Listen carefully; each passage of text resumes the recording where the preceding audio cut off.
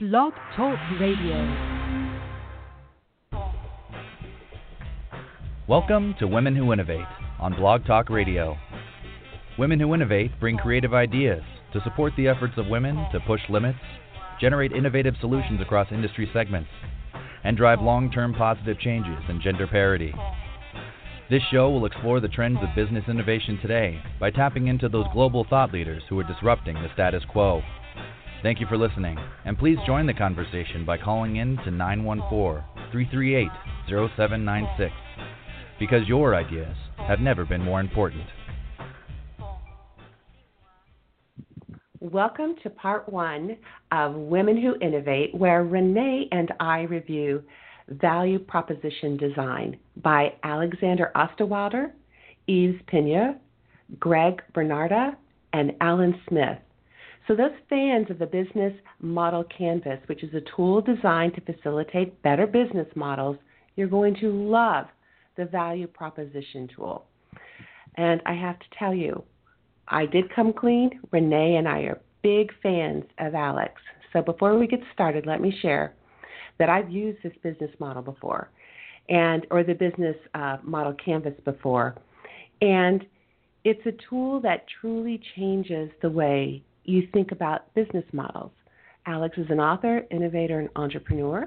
And what else can we say about Alex, Renee? Well, he actually disrupted consulting in a way, because he came out with the Business Model Canvas, and it wasn't an academic sounding book with a lot of arcane points about business models. It made it very easy and visual for people to do. Well, it's never all that easy, but he definitely, brought design thinking into business models. So Alex has a company called Strategizer. That's Strategizer with a Y, and that's a software company that offers software and training on business model innovation and strategy. He does a ton of speaking now. He works with organizations like GE and P&G and Ericsson. And so Business Model Generation came out in 2010, and that's where the Business Model Canvas was introduced. And then Value Proposition Design came out in 2014. And also, just to put in this information, which is a shameless self-promotion or whatever, Alex has been a speaker at the Business Innovation Factory's Collaborative Innovation Summit, also known as the BIF Summit, 3 times already, and he is going to be talking again this September, which is about a month from now, September 13th and 14th in Providence. So we have videos on the Business Innovation Factory website. You can see videos of his past talks, and they're terrific. That's fantastic. And, he's really approachable. I know we've done a video of him with Women Who Innovate, and he just is so approachable and relatable. You know what I like about the book as well? He's got lots of white space in the book. So I can take notes, and it's very colorful right now with a lot of Post-it notes on it. So getting back to our review, instead of reviewing Alex, so the Value Proposition Design, it's designed to test and manage customer value proposition. So the Business Model Canvas is to create value for your business. The Value Proposition Canvas is to design value for your customer. And those two things, if you separate those out, also your thinking process is a little bit different as well. So take a minute to imagine the Business Model Canvas. Just look at the grid that we're all very familiar with. Right. Which you can see online everywhere for free. Everywhere. You can see it. Yeah, you can look at it. And the Value Proposition Design, it has 2 components. It has the customer profile and the value map. He makes it so simple. And of course, the goal is to achieve fit. But let's just focus right now on the customer profile and the value map. And once you get that, the 2 parts, and we're going to try to link it with fit. Now take the customer profile and plop it into the Business Model Canvas under customer segments. So if you know this model, you know where the customer segments is. And then you just plop in customer profile. Now take the value map that Renee is going to go into a little bit more detail and plop it into the business model canvas under value propositions. And that's it. There's a lot that goes into the detail, but just to visualize that, you're taking two new components and plugging them in to the business model canvas. Okay, how'd I do, Renee? You did great. So what I love about the book is that it actually shows how that works. So there's a page that has a bit of business model canvas, and you can actually see this online. You don't have to get the book, although the book is terrific. And it shows you exactly what the relationship is. So the whole top right corner of the business model canvas, this is a drill down into that. Value proposition, customer relationship, customer segment, and channels. It really drills in on that aspect of it, which is, that's exactly. So Alex says in the book, and I've heard him say this over and over again, that the value proposition is the key to the business model innovation. You've got to have a value proposition. So this is a good way to drill down into that before you start the rest of the work at a higher level. What are some of the components with the customer profile? I mean, what does customer profile really mean? The customer profile is essentially, it's taking the information about the customer. So Alex is looking at it through three viewpoints or three sort of windows. The jobs they need to be done, and this is a very familiar concept that started with Clay Christensen's Innovator's Dilemma. So the jobs your customers need to get done, the pains that they're suffering from, and the ways that you can help them make gains. So it's what do they need to do, what's keeping them from doing those things, and how can you help them do those things? That's how I would, rephrase that. But, jobs, pains, and gains is terrific. Oh, my gosh. I mean, you could be a rock star at any meeting. And I love how he listed jobs. And this is actually new to me, and it shouldn't have been. And maybe it's because I looked at it from a different lens. The functional jobs, which is like to mow the lawn, to eat healthier. Social jobs, which is how customers want to be perceived by others, gain power or status. And personal and emotional jobs, where customers seek a specific emotional state. And I loved that. And how many times could I have used this in the last 20 years?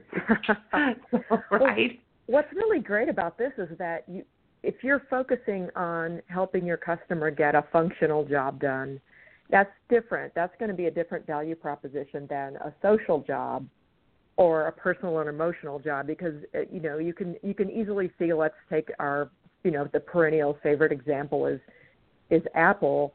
Apple scores really high on getting personal and emotional jobs done because of its brand. That's what Apple's brand says. So I feel like it's breaking it down like that really sort of unpacks that jobs to be done concept in a way that makes it easier to understand. Oh, it absolutely does. And so, when you think about pains, what are the things that annoy your customers, their undesired outcomes, and their obstacles? And, I have been in front of clients before, and that is a very hard question for customers. Like, what is it that you do bad? What annoys? What do your customers not like about you? If you think about sitting across from a boardroom, you're asking them questions they really sometimes don't want to talk about. Right, and it makes it a little easier once you've actually done the kind of research to understand the customers, what they're trying to get done. And I will say that Alex does include a lot of information in this book about how to do that in relatively easy ways. So, it's not just things about you, their company, that annoy your customers, but things that annoy them and keep them from getting whatever this job is done. I mean, what's keeping you from mowing the lawn or eating healthier? Mm-hmm. And then what about is that gains? something that, yes, gains, exactly. So the flip side of that is gains, and that's where you start to, I believe, you start to map out what the opportunities are.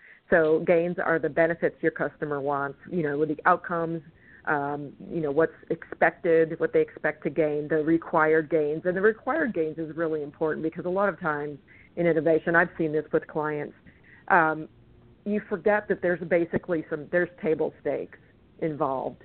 You've got to at least meet this bar to compete, to even be there.